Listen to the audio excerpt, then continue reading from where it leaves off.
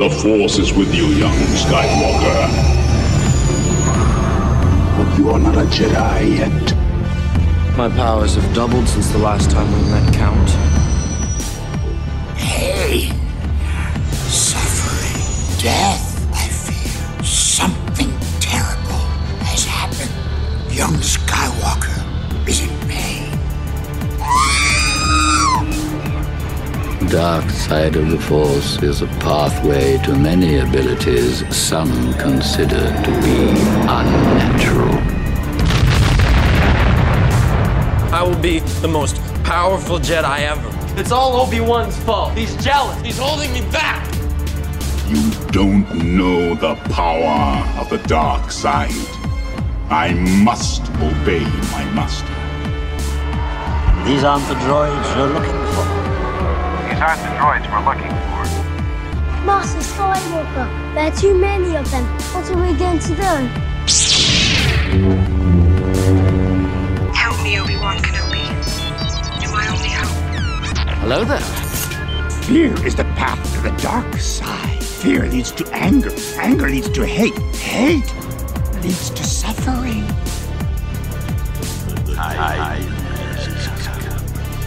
Execute Order NF.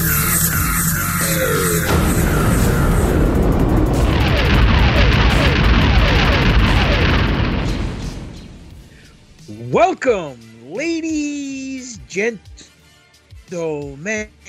boys, girls, Twi'leks, Mandalorians, Jedis, Siths, all you gobble, gobble, gobble, gobble, gobble, gobble, gobble, gobble, gobble, as well, to another edition of the New Force Order. For life. And that is just too sweet, white man. I am here to say happy Thanksgiving, everybody. Welcome to another edition More of like Happy Black Friday today. Oh, yeah, now it's Black Friday. Now it's Dark Side Friday. And make sure you get your deals before Cyber Monday. And then after that, weeks after, where they're still holding the deals on the internet because they want everyone's Scott all. For General Grievous Monday. General Grievous Monday. Tremendous. Ladies and gentlemen, how's everyone doing? I hope everybody ate their turkey and their stuffing. Hopefully the women got stuffed. And if you're into the other side of the fence, you got stuffed as well. No judgment here. To each their own. I am one half of the New Force Order. I am a multi-time champion in a galaxy far, far away. Current champion in 3 different promotions. I am the Alpha, the Omega of pro wrestling. The governor of Real Town. Never a citizen of Leg Slap City. I am the Greek god Papadon, aka your boy GGP. And most importantly, I am a Star Wars aficionado. And alongside with me, riding the Kessel Run in less than 12 parsecs, it is the man of the hour, who's too sweet to be sour. And if you don't believe me, ask Mrs. Claus. She'll tell you how sweet he truly is. Introduce yourself, sir. I am smarter than 2-1B, more technical than FX7, the god of stealing thunder, and the only man who's got the balls to ask Anakin Skywalker to pass the roasted legs on Thanksgiving, Dr. Destroyer, Alex Arroyo. Tremendous. I hate you. How you been, Doc? I've been all right, Pop. We haven't done a show in, I feel like, an eternity. The last time, I know. But also, you didn't even close the show on me last time. You fell asleep on me, so I feel like I'm about to get extra. That's fake news. Fake news, my friend. Fake news. I got the video to prove it. It's like the guy standing beside the moon landing. He's like, "Oh, let's make it on coffee. Get out of here." Doctor footage, my friend. You got that ILM magic. Anyhow, let's forget about the past. Let it die. Kill it if you must. How was your turkey day? It was great. I had everybody over. Speaking of over, no, I'm just kidding. Exactly. We're not doing that tonight. We don't got an over tonight. I don't know. We didn't put it together. I cooked. I made a ton of shit. I made some mashed potatoes. I made some green beans, potatoes. Yeah, I know. some fucking other potatoes with onions. I made Brussels sprouts. I made a crazy ass fucking turkey that was banging. And my aunt had a psychotic break, which was great. And I had to get admitted to the hospital today, which is wonderful. So she's doing all right now. Thank God. Oh my God. But, in the middle of dinner? No, she's been having this break, but everybody noticed that she was just like totally bonkers during the whole meal, which was to my credit though. Usually she like snags all the leftovers. She took nothing to, which was to my benefit, which was good. So. Oh, Sharon's gonna be making her sandwiches all week long, earning her keep. I already made mine. That's right, girl. Get in that kitchen, earn that keep. Earn your sandwich. Anyway, well, but otherwise it was good. How was yours? Mine was very well. Hung out with the fam at my mother's house, and we ate like a bunch of gavons, and brought home some leftovers and ate again today. So, eating well, enjoying the festivities, and I'm glad we're doing the show. It does feel like we haven't done one in a long time, but we're here now.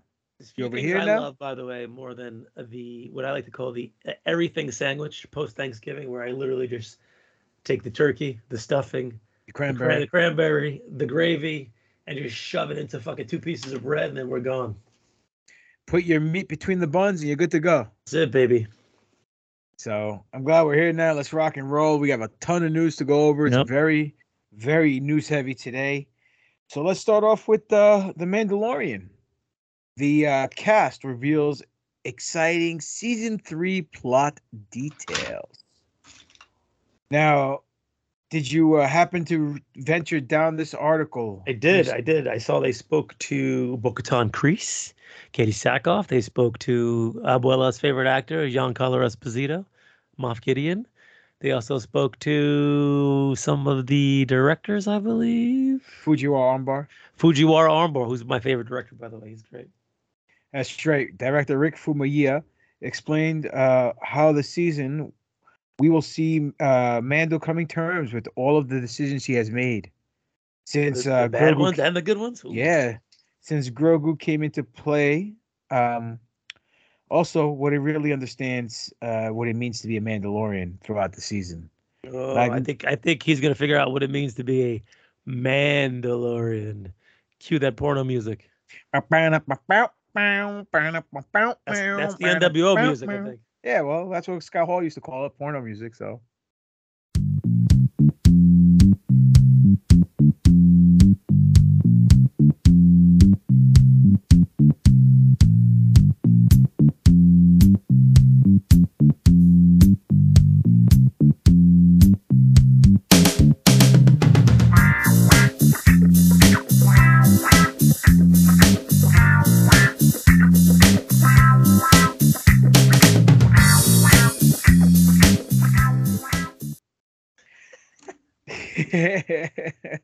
So he quotes, "The exciting part about Mandalorian is that it started with a very simple and sort of elemental relationship when the Mandalorian met his young child and how it affected him. I think all of the decisions he's made since coming into contact with the child has sort of raised the stakes in terms of storytelling of the show. And we've just been following that to sort of its natural place. And he's experienced meeting people outside of his own creed and understanding and what makes it means to be a Mandalorian. So as we get to season 3, it's really sort of a culmination of that. We've started with our original Mandalorian, but as the teaser, as the teaser said, he's not the only one, meaning the teaser trailer. And what does that mean? So this season, it is all about kind of bringing that stuff together. Yeah, it's all about the Benjamins, baby. Dun, dun, dun, dun. All right. Your squeeze, Bo-Katan Kryze, Katie Sackhoff. Also teased the idea of her character tackling what it means to be a real Mandalorian, noting that her one very clear way of seeing things will be challenged in season 3. Ooh. So she states, coming into the season, I don't know who the season is, but she came in them. Bo has some clear ideas about who she believes to be a real Mandalorian, and I think that is really important place for her to start. She was raised one way, she thinks one very clear way, and her knowledge of that is being challenged. One of the things about Bo that I love, and we see a lot of this season is that she's always growing and she's always evolving. And I think that's a really beautiful lesson. Oh, your girl, Emily Swallow, the armorer, not Emily Spitz, but Emily Swallow. Oh, she's Tease my a, girl. that's right. Tease a larger role for herself. Oh, she's talking about you, brother. In season 3, y'all, noting how her hero never shies away from a challenge. She's talking about you making those turkey sandwich leftovers, brother, and how that will be shown in a more fully next season. So she says, after she swallows, she says, one of the things that I really one of the things that I really appreciate about the armorer is that she never shies away from a challenge. She's most of the time enjoyed someone else have to deal with the challenges, but I don't think she shies away from them for herself. And I think we all enjoy watching other people work through challenges because we get to see them learn. And that sort of encourages us to learn because ... So we'll get to see these characters learn. All right, whatever. All That was right. like a ghetto version of fucking Reading Rainbow right there. So Exactly. She's gonna learn. Thank you. she's gonna learn. Learn how to make a fucking sandwich. I'm kidding. Not really. Moff Gideon, your grandmother's favorite actor, Giancarlo Esposito, went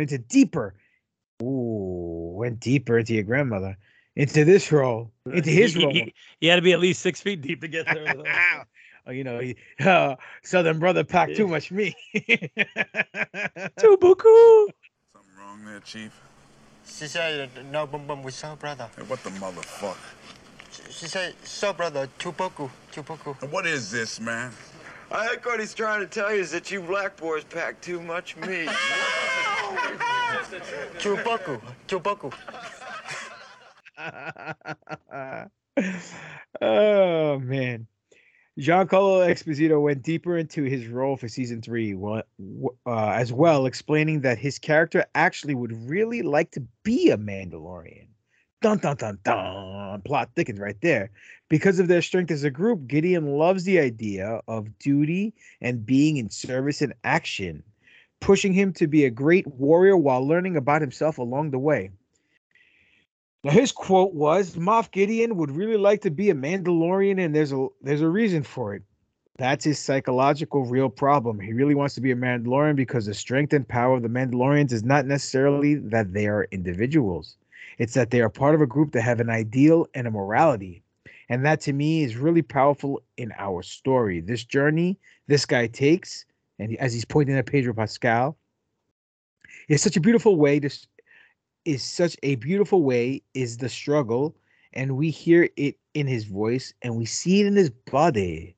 There's something about duty and being in service and action that galvanizes him to have to do it. And within that, like, oh, I'm done now. I'm done. But no, because wait a minute, I still have to learn something about me. And it's phenomenal. And how do you resist that unjaded personality that allows you to see where you come from? How can you resist that? You hate that little child for a minute. You hate that because it's showing you what you were, and then you become this effing warrior. So all of these elements of the story really intrigue me and allow me to be really thankful and grateful to be in this universe. Well, that was a little big fucking pill to swallow. What do you think, Doc? Pretty excited, man. Listen, don't we all want to be a Mandalorian? I mean, fuck yeah, of course. Giancarlo Esposito can't just go and say, "Hey, I want to be a Mandalorian." He's not going to be a Mandalorian. It's good that he wants to be one. Good on you, kid. But for the most part, it is what it is. Would you rather be a Mando or a Jedi? Do I get to have the dark saber if I'm a Mandalorian? Why not? You get to have 2. Done. Mando it is. Ooh. Interesting. That could be an impromptu who is moreover. Yes, maybe for next week. Well, impromptu would assume that it's going to happen now, but okay, don't worry. I know what it means, but we have no emails to go off of, so like we get any? I mean, come on, it's normal. And like pop, tremendous. So, The Mandalorian season 3 announcements, dates confirmed. CCXP officially confirmed Lucasfilm will hold a panel at the Brazilian Comic-Con event on December 1st, which will include news from Mandalorian Season 3 and Indiana Jones 5. Nice. So the Brazilian Comic-Con, you think they have waxing there? Of course they do. You ever had- They wax all those fat, smelly guys who don't. Oh. You ever had Brazilian wax, Doc? Never. The I've had it on my face, but I've never had it on.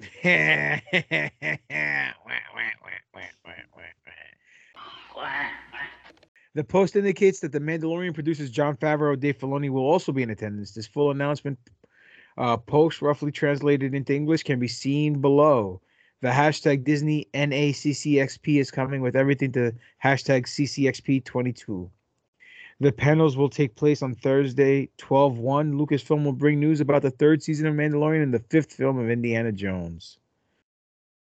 Okay, so there we go. Let's take a sidebar for a second. What do you think about this Indiana Jones movie? Well, if the rumors are true, it's gonna fucking suck. If the rumors are not true, hopefully they're not true, because it's really, really bad, dude. You can't kill Indiana Jones and give Phoebe Waller the whip and the hat and have her take the role over as a. You know what I mean? Yeah, they just might do that. I mean, they tried to pawn it off to Shia LaBeouf a couple of years ago. How'd that work? Well, listen, again, that movie isn't that bad. You take out that monkey scene where he's swinging with the monkeys. You know what I'm saying? The movie jumps from a C to a very strong B+. And if you clear up the ending a little bit, you know what I'm saying, and make it a better visual pleasing ending, then I think you might get an A+. It really wasn't that bad because he still fought the Nazis, still felt like Indiana Jones, man. Yeah. And I kind of like Shia LaBeouf as an actor, even though people say he's crazier than a fucking, what do you call it, shithouse rat. But yeah, he's a little bananas right now, but you know, it is what it is. Let's move on to Andor, since you haven't finished it yet. Yeah, Mark. Perfect. Tony Gilroy confirms new directors for season 2 of Andor. Now, let me ask you if you know these guys: Ariel Kleisman, Janice Metz, and Alonzo Ruiz. Alonzo Mourning. What? Alonzo Mourning. Alonzo Mourning. Alonzo Ruiz. You remember Alonzo Mourning? Fucking worst Nick of all time. Ruiz Palacios. Alonzo Ruiz Palacios. You know any of these directors? Palacios? I think I went to high school with that guy. Palacios, yes. No, I know none of them.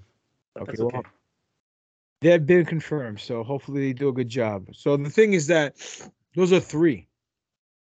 Season 2 is going to be 12 episodes, and there are 3-episode arcs. So there's one director missing from this list, unless they're only doing an episode each.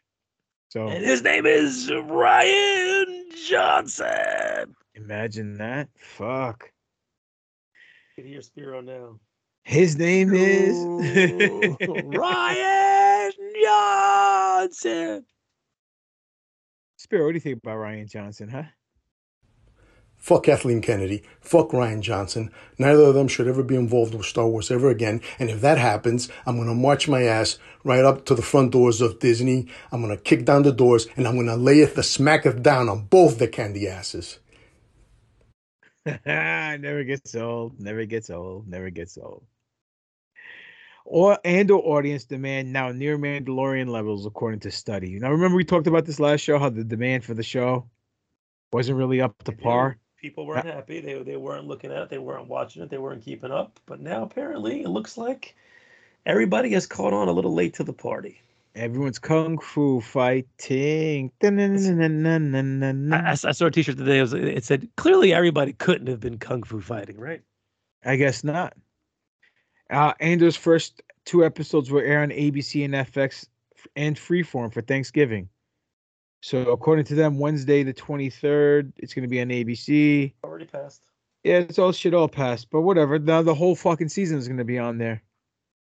So it's interesting that they're dumping that on there. I'm curious as to why that's the case. Maybe because they felt that initially they weren't getting enough exposure, and they spent all this money on this series, and they wanted to push it forward. So they said, you know what? Let's just dump it on regular TV and see what happens. Well, that could be it, or from what I understand, Iger is back in as CEO. And Mhm. Chapek is out. And allegedly, Chapek moved budgets around and money around to hide the losses, the financial losses that Disney Plus is having right now. So maybe Sketchy.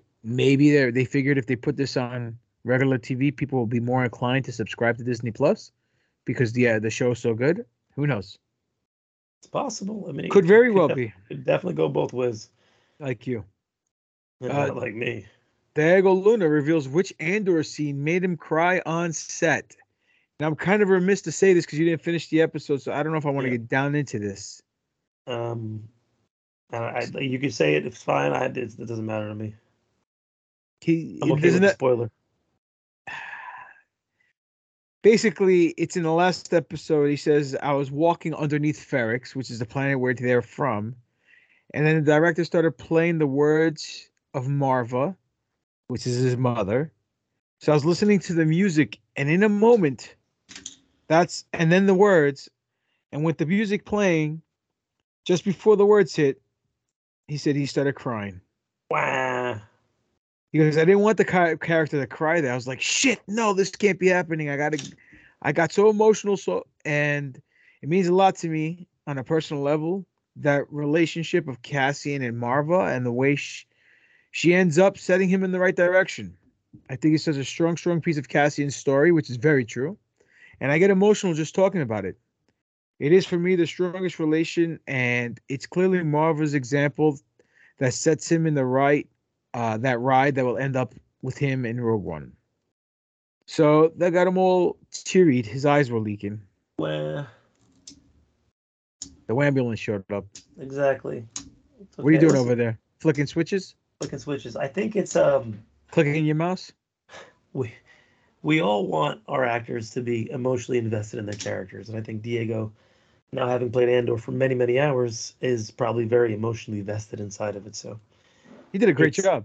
Yeah, he did a great job in Rogue One. I mean, he wasn't what's the word I'm looking for? A novice to the role, so we knew that. But it's good when a character gets that emotionally invested that they have the same feelings, because then they're putting their all into the role. So good on you, kid. Very well said, Doc. Acolyte, the show that's going to be done by Leslie Headland, has revealed their cast. It's been announced. So let's go through this. Amanda Stabler is the lead. Amanda Stabler? Stenberg, got it. Amandla. DLA. The kissing hug. Right? She's the lead. Lee Jung-jae from Squid Games is in it. Nice. Manny Jacinto. Manny Pacquiao? Manny Fernandez. Manny Jacinto from Good Place is in it. Daphne Keene, X-23 from Logan. Oh, nice. She's in it. Jodie Turner. Joey Tell? No, fucking Joey Tell. Get out of here. Jodie Turner-Smith from True Blood's in it. Rebecca Henderson from Russian Dolls in it. Charlie Barnett from Russian Dolls in it. Dean Charles Chapman from Games of Thrones is in it. Carrie-Anne Moss, a.k.a. Trinity from Matrix, is in it as well. Right?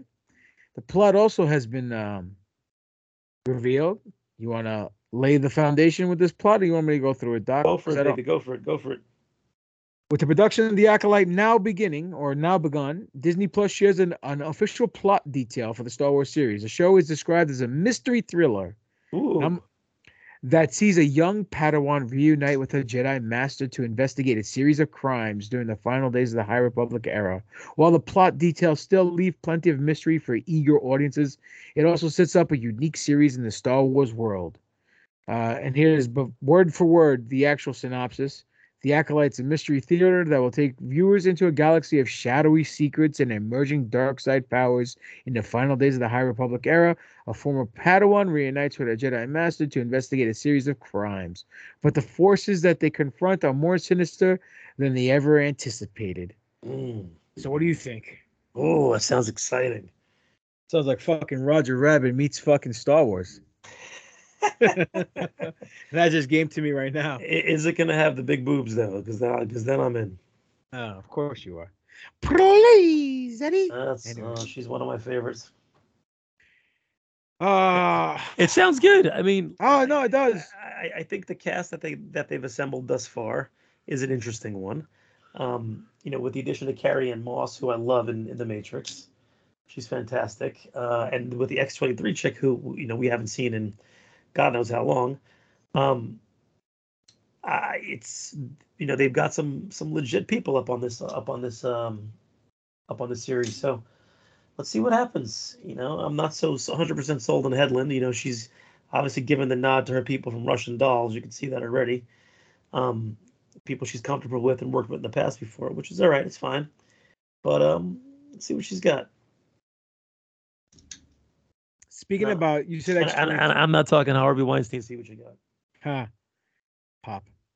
Speaking about X-Men, because you mentioned X-23. Sure. Sean Levy from Deadpool 3 and Free Guy director is in talks to direct a Star Wars film. Oh, great. So I'm sure next week we'll report on this, that he's now out, and he said, oh, yeah, it didn't work out. Funny that you mentioned that, because Devotion filmmaker J.D. Dillard is no longer developing a Star Wars movie for Lucasfilm. J.D. Dillard was supposed to do something for Star Wars and a Rocketeer sequel. So when they asked him about it, he said, about Fuck Star you guys, Wars, I'm going home. He said, about Star Wars, unfortunately, no longer a thing. It was not for a lack of trying, Dillard explained. Those are very interesting words. Not that he's totally done with the idea of making a space movie. It's just that this time it will be an original idea. When we asked him what his Star Wars movie would feel like, he stopped short, hesitant to divulge too much, but he did say that playing an early Star Wars computer game called TIE Fighter changed his life. My dad, being an aviator, we had a bunch of flight simulators, Dillard said, including TIE Fighter. I'm playing this game for months, and my dad's flying it with me, and I'm like, man, this game is just so cool. And he's like, well, son, this game comes from a series of movies. And I was like, you're kidding me. That is where I watched Star Wars for the first time and realized the full scope of what it meant to world build, because I've been playing this pseudo 16-bit game. So, what do you take from that there, Sherlock? I take that Disney does not like directors whose dads have been fighter pilots. Pop! I was thinking the same thing. Tremendous. So it doesn't look like Snoopy's son is going to freaking direct the movie either. The Red Baron? The Red Baron. That's fucking wonderful. Should we just dovetail this into the rumor that Kathleen Kennedy is now going to be ousted in her position at Lucasfilm because the bitch just cannot shut her mouth about potential people who are doing projects for Disney, and they just want her to get her the fuck out? Well, to be fair, that's out there. To play devil's advocate, this is not the first time we've heard that she's out. No, it is not. But this rumor has been reported by John Campea, who's a very big Star Wars internet guy and a big movie guy. And according to this article, who's the cousin of Tommaso Campea? Pop. That's Ciampa. This is YouTuber John Campea revealed on his live show that sources indicated that Kathleen Kennedy will be removed as president of Lucasfilm either before the release of Indiana Jones 5 or shortly after. His quote was this. This is what I've heard. I have heard that the decision to remove Kathleen Kennedy has already been made, as she will be gone for either sometime before or very, very shortly thereafter the release of Indiana Jones 5. Now, I want to be very, very clear here. I cannot independently say to you and confirm to you that this is a fact. I will say that one or two people that have contacted me has 1,000% average on the things they've informed me of. This in turn would mean that a new president of Lucasfilm would oversee any future Star Wars projects, including the film that's supposed to come out in 2025. Now, before revealing these two separate sources told him, Campea explains that he previously thought that Bob Iger's recent return as CEO of Walt Disney Company would help entrench Kennedy even more, which makes sense because he's a Kennedy supporter. I'm a Kathleen Kennedy guy. Yeah. And then he further explains that sometimes he is corrected by sources after speculating on his show. In this case, two separate people completely independent of each other said that Kennedy would be out in 2023. So this is next year. Her contract ends in 2025. So Indiana Jones is coming out next year in 2023. So it could be true. And his quote was, "All right. Sometimes I will say something on a show, and then, like in the case of Edgar Wright, I'll get contacted by certain people in the know that would say to me, 'Hey, you said this. It was a great show, but you're wrong.' I'll tell you this last night. In the last 14 years, last night I got an email from somebody very connected, and this morning I got a phone call from someone even more connected that got in touch with me. Two separate people, completely independent of each other, that got a hold of me and said, 'Oh, John, you Kathleen Kennedy's gonna be more entrenched than Iger's in.' Oh wait, oh John, you Kathleen Kennedy's gonna be more entrenched that Iger's in." I'm like, "Yep, you're wrong." So who knows? I mean, we've heard this fucking thing before. Can I be honest with you? You know what I think? Please. I think she's gonna become the head CEO of Disney. Oh, I think they're gonna bump her up, huh? I think she's gonna get bumped up to a bigger role. If Indiana Jones 5 does well, yeah. You're fired from your current position and you're hired as the boss.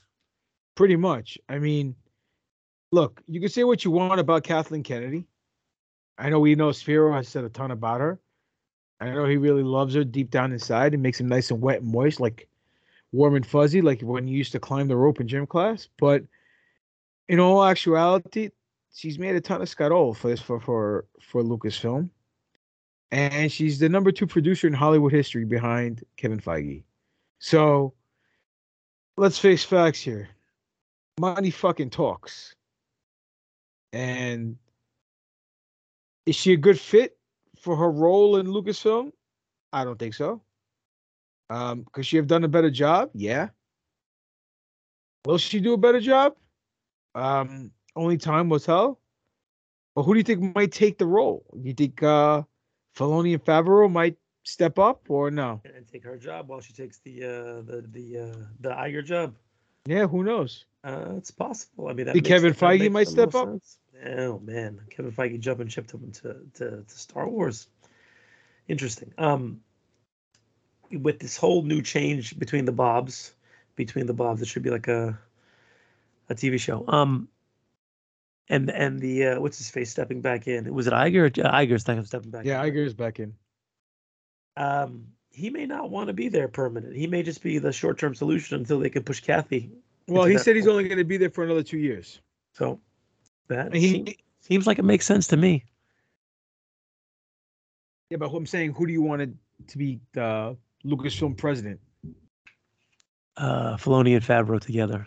Really? Hold hands and do it. You know who I would like to be for Lucasfilm president? John Cena.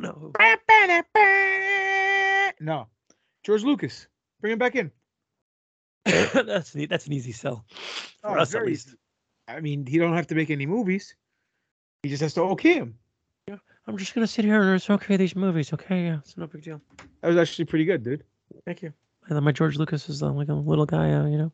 Sounds almost like Kermit the Frog. Yeah, because I know, Jim Henson worked on the Star Wars movies with me, you know. Did you see that? I think you sent it to me. It was the video of George Lucas right before he was writing the oh yeah, the prequel trilogy. He rolls into his house. He's like, "I've got these new legal pads over here. You know, I've got some sharp number 2 pencils, and now I just need an idea." And then it goes through all the fucking shit that he did. Great. Yeah, tremendous. It's funny.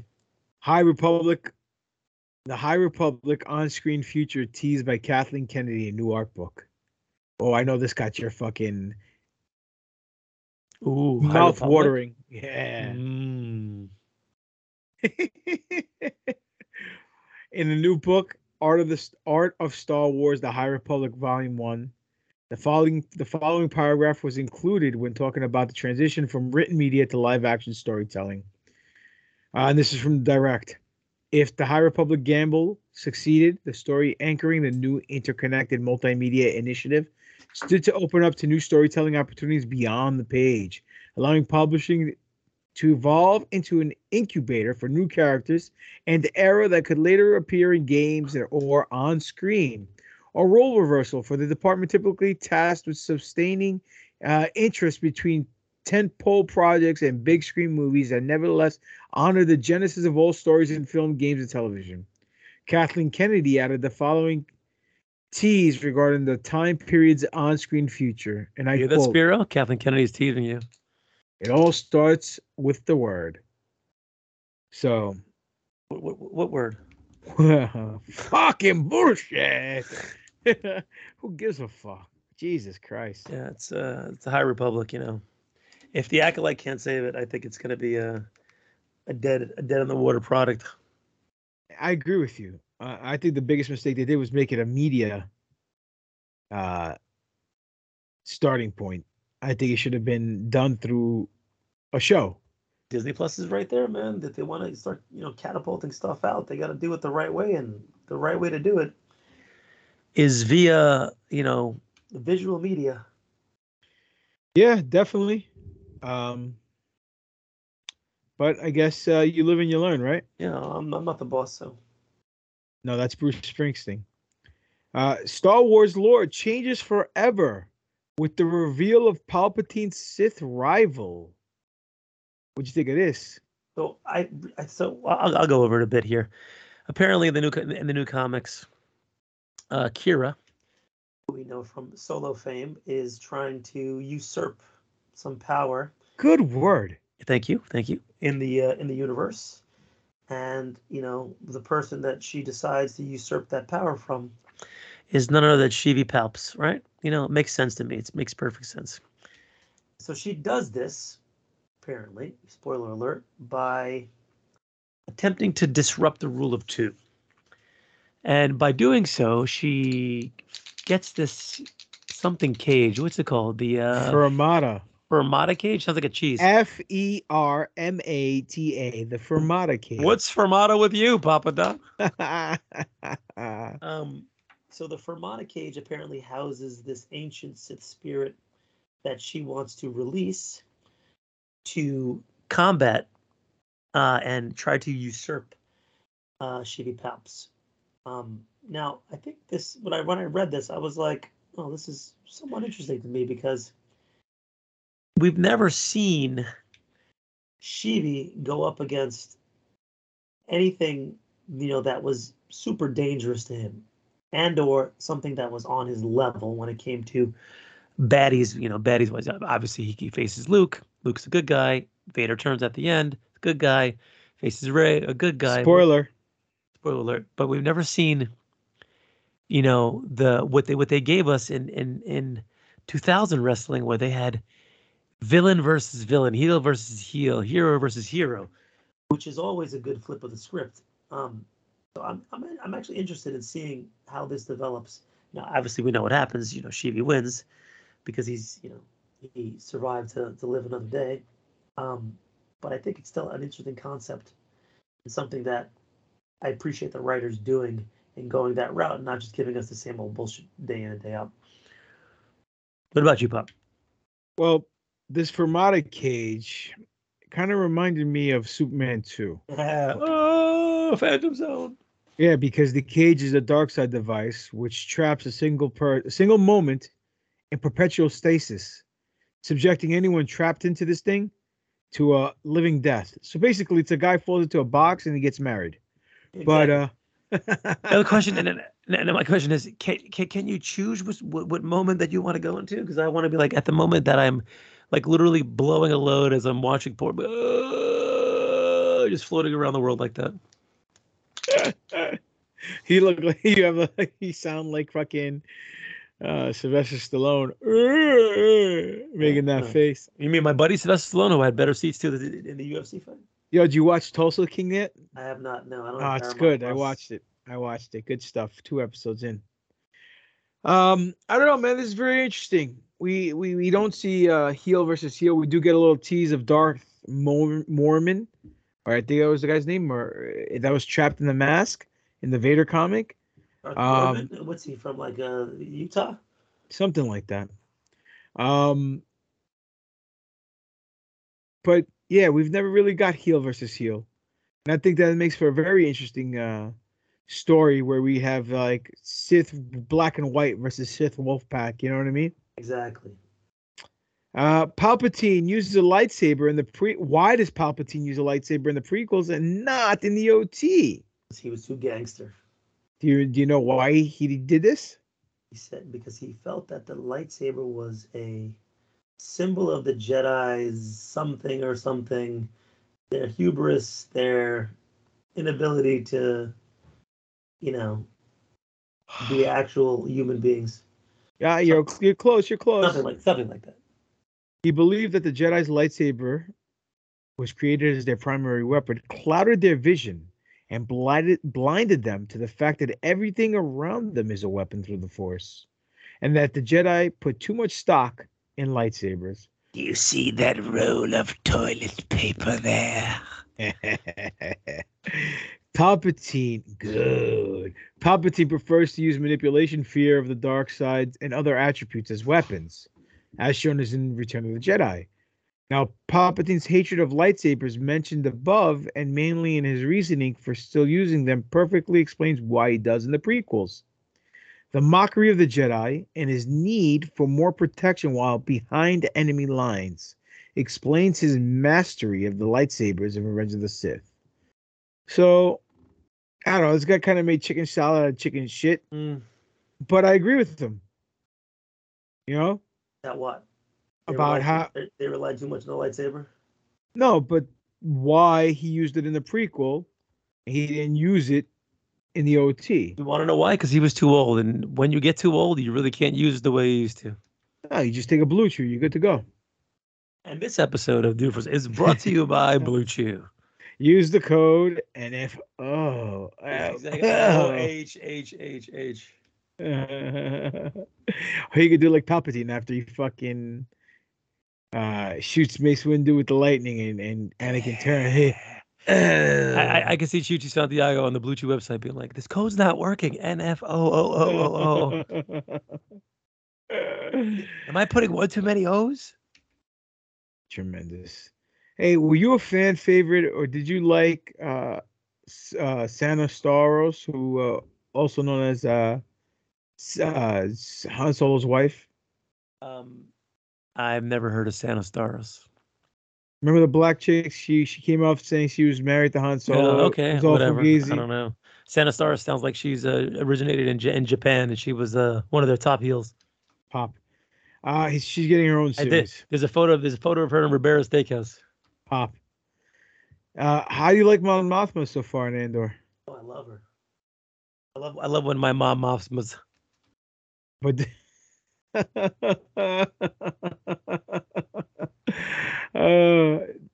she's been a great character. She's had a pivotal role. We know this already because we've seen her have a pivotal role before in the Star Wars universe. And I think them fleshing her out and the way she's being very subterfugish is very cool. Along with Skarsgård over there. I like her. And the rumor is that they're going to potentially spin her off into her own series. I don't know if I like her that much, but we'll see. Would you watch? I'll watch anything Star Wars, you know that. You know it's because you know it's better than Star Wars, Pop? Yeah, more fucking Star Wars. More fucking Star Wars. Did you know the lightsabers weren't the only kyber crystal weapons in Star Wars? Did. So, when I initially read this article, I thought we were going to rehash some of the other bullshit that they talked about before, like the whip and the axe. The whip, exactly. The whip specifically. But they did it, and they went down a pathway that I did not know before. Apparently, the Jedi librarian, Jocasta New, not Jocasta Old, Jocasta New, used a kyber crystal rifle where she had like her lightsaber attached to the inside of it, but harnessed the kyber crystal to actually shoot through the rifle, which I thought was pretty cool. I agree. It's a nice little. But then it begs to the plot hole where how come other people weren't using this? And if this is potentially to be done, Why did Obi-Wan say that blasters were so uncivilized? Well, because that's his point of view. But I do agree with you that if you're able to take the kyber crystal and put your lightsaber into it, Ooh, oh, that sounds more dirty than.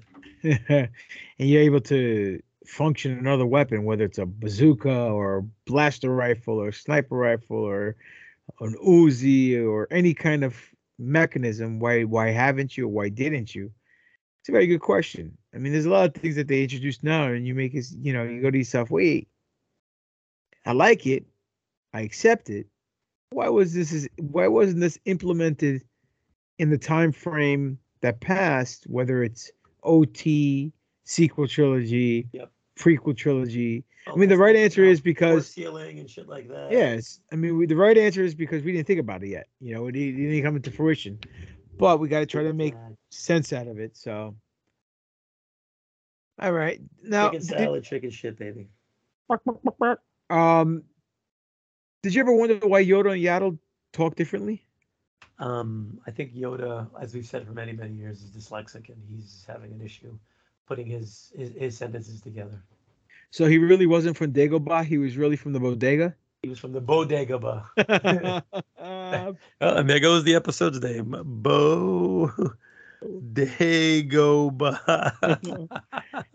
That's fantastic. Thank you. He's like a Spanish uncle that sits in the bodega. Hi, Papi. You got a quarter, Papi. Papi, go tell your mother. When Christmas comes, I'll get money for you. We'll get Toys R Us. Nice. Star Wars producer Dave Filoni shares on his in-universe explanation on why Yaddle doesn't talk like Yoda in the animated series Tales of the Jedi. She went to boarding school. Yeah, right? Filoni states, does she speak backwards? I'm like, no, I don't think so. I think that's a Yoda thing. Frank Oz told me once that Yoda speaks that way specifically in honor of his own master. Master. That was what he had thought about. I try to keep moving forward these thoughts, and Bryce on her own made a great Yaddle. So it's a reflection of his former master, whoever that may be.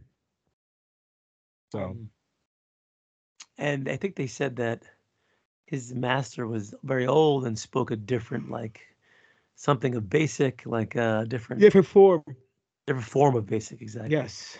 I don't know. It's like the Queen's English, like Old English. Exactly. I just think it's interesting that they would not make Yaddle speak like Yoda, when they could have done it very, very easily and just been wrapped it up and not had to worry about anything else. I don't know. Do you think this adds more mystique to Yoda, or do you think this waters down their species? No, I think it definitely adds more mystique to Yoda, and that may be the reason why they actually did it. They wanted to kind of have a separation between him and everybody else. Church and state, baby. Exactly. Which is fine, I guess, but it's just, I don't know. It's very complicated. Star Wars. It's not gay. Yeah. It's not gay. It's Star Wars. Star Wars new. That's a T-shirt. There we go. Newest Disney Plus show is now beating Andor in audience demand. Now, according to Parrot Analytics, Tales of the Jedi is now more demand in the United States in comparison to Andor as of early November. I don't want to go into the whole fucking metric system why, but what do you think, Doc? Now, this is before or after the last couple of episodes of Andor, where now it's pushing Mando numbers. According to them, this is the beginning of November. You'll be gone to November, like White Club John. Exactly. So that was probably prior to the last couple episodes. Well, I think the easily digestible episodes of Tales of the Jedi was. Well, hold on, but let me explain what they're saying. They're saying that the demand is higher for Tales of the Jedi. The demand, as in like people are watching it more. I guess so, or the people wanting to watch the Tales of the Jedi more than wanting to watch Andor. Well, it's also a very finite series where you watch those 6 episodes and you're done, and they're very, very quick. So you could bang out the whole Tales of the Jedi in an hour and a half, which is almost the length of an Andor episode. So, well, according to this, Parrot uses over 1 billion various data points from demand sources such as social media platforms, audience activities on informational sites like Wikipedia and free streaming sites. This produces a number that is a representative of how many times above the average the show is in demand by viewers. From October 29th to November 4th, Tales of the Jedi ranked 4th out of all the TV shows on the air using this metric system, only trailing Stranger Things, The Witcher, and The Handmaid's Tale. For this last week of data, Tales of the Jedi managed to accrue demand 37.4 times the average, just edging Andor, which has just fell behind 33.8 times higher than the average. So it's only 0.6 times higher. They make it sound like it's getting blown out of the water. That's not statistically significant. No, that's fucking immaterial in my opinion. Exactly. Fucking horseshit. They got us again. They did, these fuckers. They always get us. Works. Listen, Doc, before we go into you just made the list, is there anything else you want to add? Let's see what I want to add. Hasbro has come up with a couple of different new figures, and they're doing these holiday figures again. I got one here, which I think is actually pretty cool. I bought two of them. The white Chewie? So I got the white Chewie. He's boxed up somewhere. But hold on. This is a cool one that came out. It's the Halloween one, which is the. Oh yeah. It's the one of the troopers. I think it's the episode 3 trooper, who is a skeleton. He's basically wearing like the bodysuit from Karate Kid, which was pretty neat. Laparco. Exactly. The chairman of the board. Somebody chairman of the empire. Somebody popped the head off, and underneath and under the mask was Tamora Morrison's head, which I thought was also pretty cool. I just popped it off. He comes with a little porg that's dressed as Dracula. Nice. Which is cool. And then he comes with a gimmick chest that has a little ghost of Jabba the Hutt floating over there. This is the chest that Maz Kanata had with the lightsaber. But the funny thing is that he comes with a bunch of sticks of Beskar, but the Beskar are painted like Hershey chocolates. Oh, lovely. So this was a cool thing that came out. And you know, a lot of the hardcore collectors are like, oh, it's so fucking bullshit. Why are they doing this? This is ridiculous. I'm a completist and I have to have everything. If not, I have this OCD that I want to dive off a building. Tope suicida off a building. Tope suicida, as I think Joey Styles. So I have to have everything, but I think this one particularly I thought was pretty neat. So that's why I got two. So I have one loose, one boxed. I'm a mark for skulls and skeletons. So, you have any skulls or skeleton tattoos? I have a couple actually. Do you really? I do. Not the Mandalorian one. I got the Mandalorian one. I got this one up over here. Okay, I see that now. Yeah, I got that one over there. I got the Lady Liberty. Oh, that's right. That's right. I think I got. Look at those guns. Look at those guns. Daddy's been working out for the wedding, baby. What was that, 22s? 22s over there? Me and Hogan are fucking running over there. Look at them fucking traps. Look at that horseshoe. Yeah, look at that. Look at that. Oh. Someone's on the gas. Yeah, one day Big Ray was like, Doc, I didn't realize you're so big. I'm like, you have no idea, big guy. And then you put your pants back on, exactly. Right? Exactly. And I left his mother's house. Oh, wow. Anyway, you don't listen, it's fine. It's okay. What's he going to do? Cry in his pillow? After he's done biting it? Love you, dude. Love you, dude. Love you. Love you, love you, love you. All in good job. All in good fun. Anyway, Doc, guess what? Did I just make the list? You just made the list. You just made the list. Yes. So we have 4 lists here, Doc. I'm gonna let you pick first. You can pick either 17 interesting light side. 17 inches? Oh, sorry. 17 interesting light side weapons and combat details. Yes. I'm doing that one first. Go ahead. Okay. 17 interesting light side weapons and combat details in the Star Wars franchise. Number 1, the reason Blue Squadron wasn't attacking the Death Star. So Red Squadron had originally attacked the Death Star, but Blue conflicted with the blue screens, so it was changed to Gold in Rogue One. Red, Gold, and Blue Squadron attack Scarif, where Blue Squadron is destroyed, leaving them unavailable for the events in Star Wars. Very interesting. You didn't know that? I did not know that. That's the same reason why they made like Luke Skywalker's saber green. That I knew. That I know Okay. because the green screen, blue screen nonsense in the background. Anyway, so this I knew. Camera flash holders were used as the original lightsabers. So there's a company called Garaflex that made camera flashes, and they made like the old school camera flashes where you go like it was like Peaky Blinders where you step by the photo. They had that big thing in the front. Peaky fucking That's Blinders. right.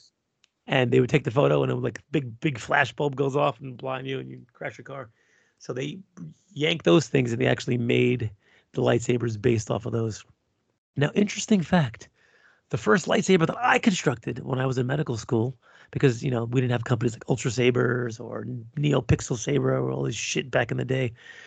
I actually went on eBay and I bought an old school Garaflex flash. And I took it, and it really is exactly like the fucking lightsaber. Took it and retrofitted it and made my own lightsaber. How long did it take you? Not that long. I'm a pretty handy guy. Anyway, Obi-Wan attempts to disarm Anakin first in Revenge of the Sith. Yes, there's that move where he does a little spin thing where he tries to knock the saber out of his hand. But then eventually he just decides to kill him. Anyway. Your new empire. Obi-Wan adjusts his fighting style before the duel with Darth Maul. We know that. He gave him the two fingers, and then he went to the Qui-Gon Jinn to kind of bait him in and then kill him.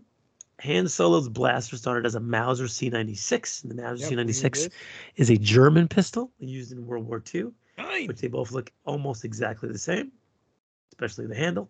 The camera flash handle used for Luke's lightsaber has a Made in New York on it. Yep, we know about this. True story. If you zoom in on it, it definitely does. Obi-Wan knows exactly how many droids he has taken down, because his kill count is on the side of his starfighter in Return of the Jedi. Revenge of the Sith. Luke can ignite his lightsaber using the Force, and that's because in Empire Strikes Back, he brings the lightsaber to him. By the time his hand is already ignited, that was interesting. Lazy editing, clever editing. We know exactly. Satellite on the Millennium Falcon changes after a battle. Yes, we knew this. Because it gets knocked off. Is that the reason why? Yep. Okay, we know that. That's a very expensive piece, by the way, if you looking for the original. Obi-Wan has a ritual weapon on display in his thing. I don't know what kind of weapon it is, but I think it's the saber. Whose saber? Fucking Anakin's saber. The Anakin saber on display? That would be some fucking crazy shit. Wasn't it in the box? Is that what you're talking about? No, it's a weapon taken from the Tusken Raiders on his wall. Oh. Grapple an antique blaster in the back room. Whatever. A bomb in The Last Jedi has a special message from Han. Yes, I knew this. Han says hi. Han says hi, correct? Oh my God, these lists, they drive me crazy when you want to scrolling above and then it takes you to like some penis page or some Best Buy thing. What's the difference? Exactly. Leia uses a modified target pistol in A New Hope. That looks very James Bond-ish. One more time here with this stupid fucking list. She likes her semen shaken, not stirred. You see her grab her head and go like this.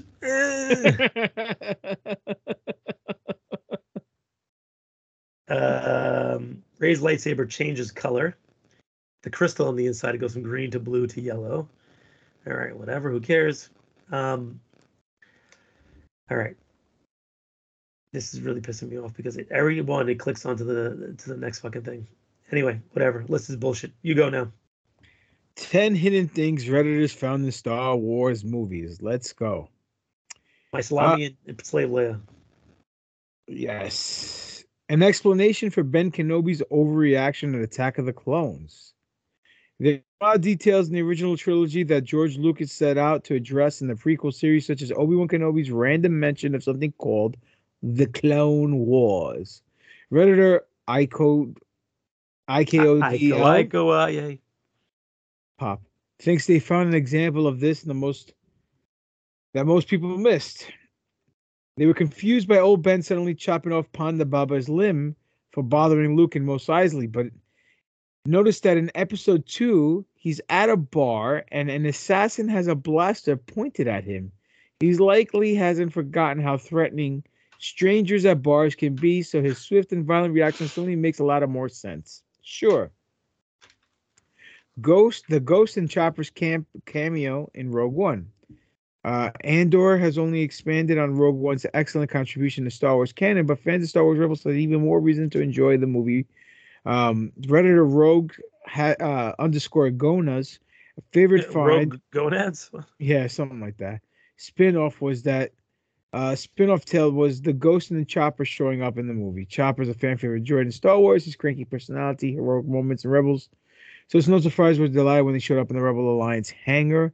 The addition of the Ghost's appearance, the ship which the heroes use, is in the Battle of Scarif, and it helped make the movie a treat for the Rebel fans. Obi-Wan's foreshadowing Attack of the Clones. With the prequels made long after the original trilogy, Lucas had unique opportunity to incorporate foreshadowing into the movies, which he took great advantage of. There are some very suitable examples. The Redditor Sturlo 4 found one hidden in the dialogue between Obi-Wan and Anakin in Episode 2. They simply quote in the line, "Anakin, why do I have a feeling you're going to be the death of me?" Yeah, we knew about that one. Yeah. IG-88 on the scrap pile. The Empire Strikes Back. With the distinctive and menacing design, IG-88 is one of the bounty hunters that captured fans' attention in Empire Strikes Back. Cyberpunk F1 believes he had slightly more insight than an ordinary viewer might think, noticing that he was also in Cloud City in a scrap heap against a wall to get smelted down by the Ugnaughts. Well, that could have been any IG unit. They all look alike. Yep. References to the what's his face? IG-11. Yes, references to the Matrix in Attack of the Clones. Everyone knows that Star Wars prequels weren't afraid to reference other iconic sci-fi movies, but it nods to the Matrix when Obi-Wan and Anakin track down would-be assassin to a seedy bar are a little harder to spot. Reddit noted that Matt Doran, the actor who plays the alien who offers Obi-Wan death sticks, also plays Mouse in the Matrix. Yes. Okay. And Eva Pod in Watto's shop, The Phantom Menace. So how's that a nod to the Matrix? Because they hired a fucking actor that was in the Matrix? Yes, I guess. The best hidden details in Star Wars movies are the ones, yeah, I agree, are the ones that are seamlessly that only the most eagle-eyed movie buff would ever be able to notice them. That's the case with the protagonist's visit to Watto's shop in Episode 1, and EVA Pod from 2001 Space Odyssey briefly appears in the background. Kalun Emat on Crate in The Last Jedi. Emat? Caluan, Kalun Emat, Ematt. One of the fun parts of watching Star Wars sequel trilogy. Are there any fun parts? I'm kidding. This is where the fun begins, though. Is spotting all the characters and moments from the previous movies that carry through. Redditor 2 Earl Grey 2 was excited to notice that a Resistance soldier walked out of the pier through binoculars at the Battle of Crate and said they were 90% sure that he was being made to look like the soldier who did the same thing at the Battle of Hoth. The Resistance soldier was Kalun Emat, a character that also appeared in The Force Awakens, adding another small link between the movies.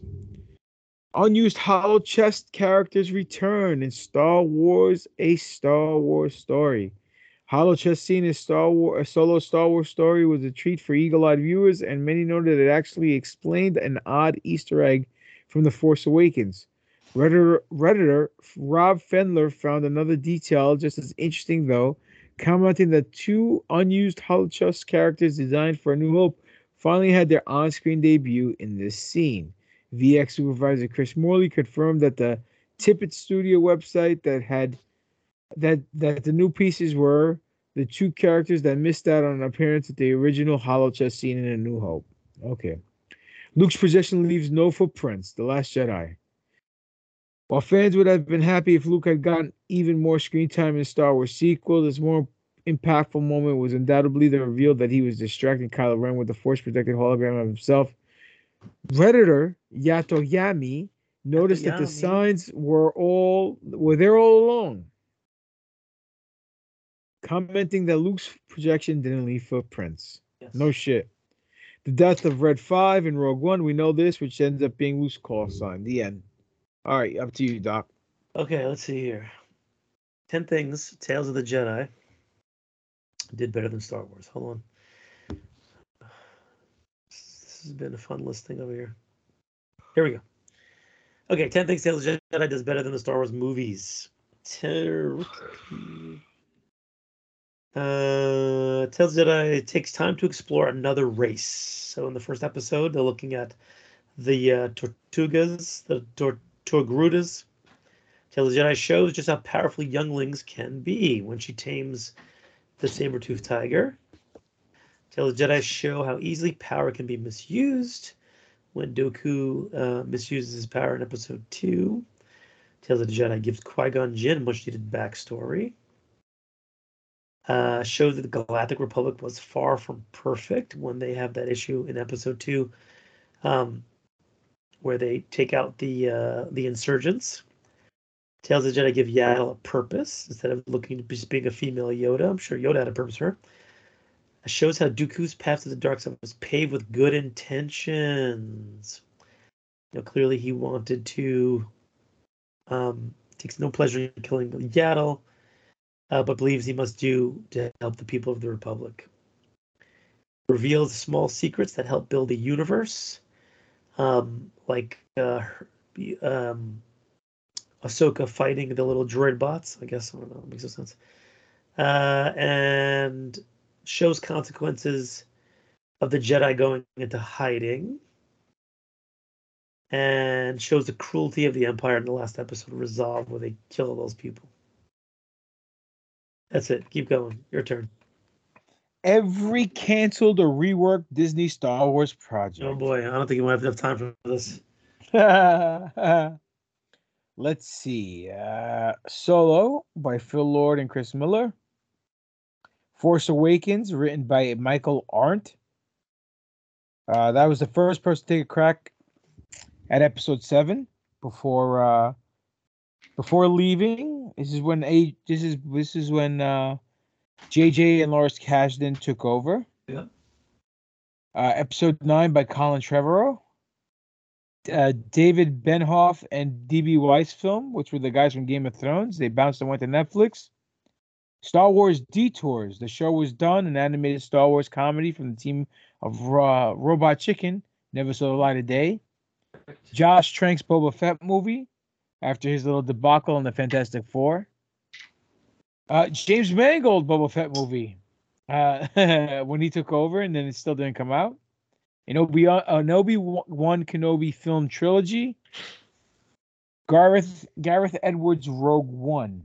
Now I know people out there might be saying, "Wait a minute, what are you talking about?" Gareth Edwards started filming Rogue One, couldn't finish it.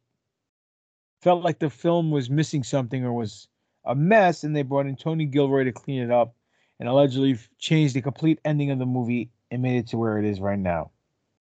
Much better ending. The J.D. Dillard movie that we talked about, not happening. Rangers of the New Republic, not happening. Rian Johnson's Star Wars trilogy, much to Spiro's chagrin, is not happening. Patty Jenkins' Rogue Squadron movie is not happening. Nope. A Zack Snyder Star Wars movie, not happening. Not happening. Star Wars 1313, not happening. Mm-hmm. Star Wars Underworld, which was filmed by George Lucas himself, is not happening. Won't see a live day either. And that's it. That's a lot of shit. A lot of shit not going down, brother. Kathleen Kennedy got to shut her mouth and get in that kitchen. That's right. Go make fucking some sandwiches for freaking Spielberg. Earn your fucking keep, lady. But Doc, anything else you want to add to this lovely news-filled show? I think that's it, man. I think we hit them. We hit them all. All right. Well, let these individuals know where they can find you at. You can find me at Dr. Dr_Destroyo, DESTRROYO Instagram, Alex Arroyo MD on Twitter, and Alex Arroyo on Facebook. You can find me, Greek God Papadon, on Instagram, on Twitter, on Getter. Demetrius Papadon on Facebook. Greek God Papadon is the YouTube channel. Go hit the notification bell. Go subscribe. That's where I put all promos and matches up. Pro Wrestling Tees / Greek God Papadon. You go get some Greek God Papadon t-shirts. Big in sale time for the holidays. That's right. Probably 20% off, which means I'll be making a smaller commission. But it's okay. Because a little something is better than nothing. That's what I tell my wife all the time.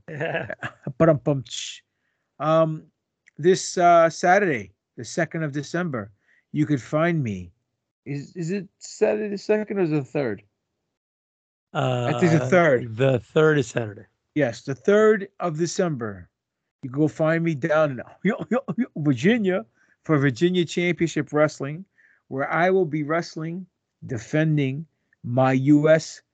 VCW U.S. Liberty Championship against Dirty Money in a Champion's Advantage match. And what, pray tell, is a Champion's Advantage match? The people need to buy a ticket and find out on the 3rd of December. And that's how you put asses in seats, boys and girls. Thank you very much. Like in Taxi. Thank you very much.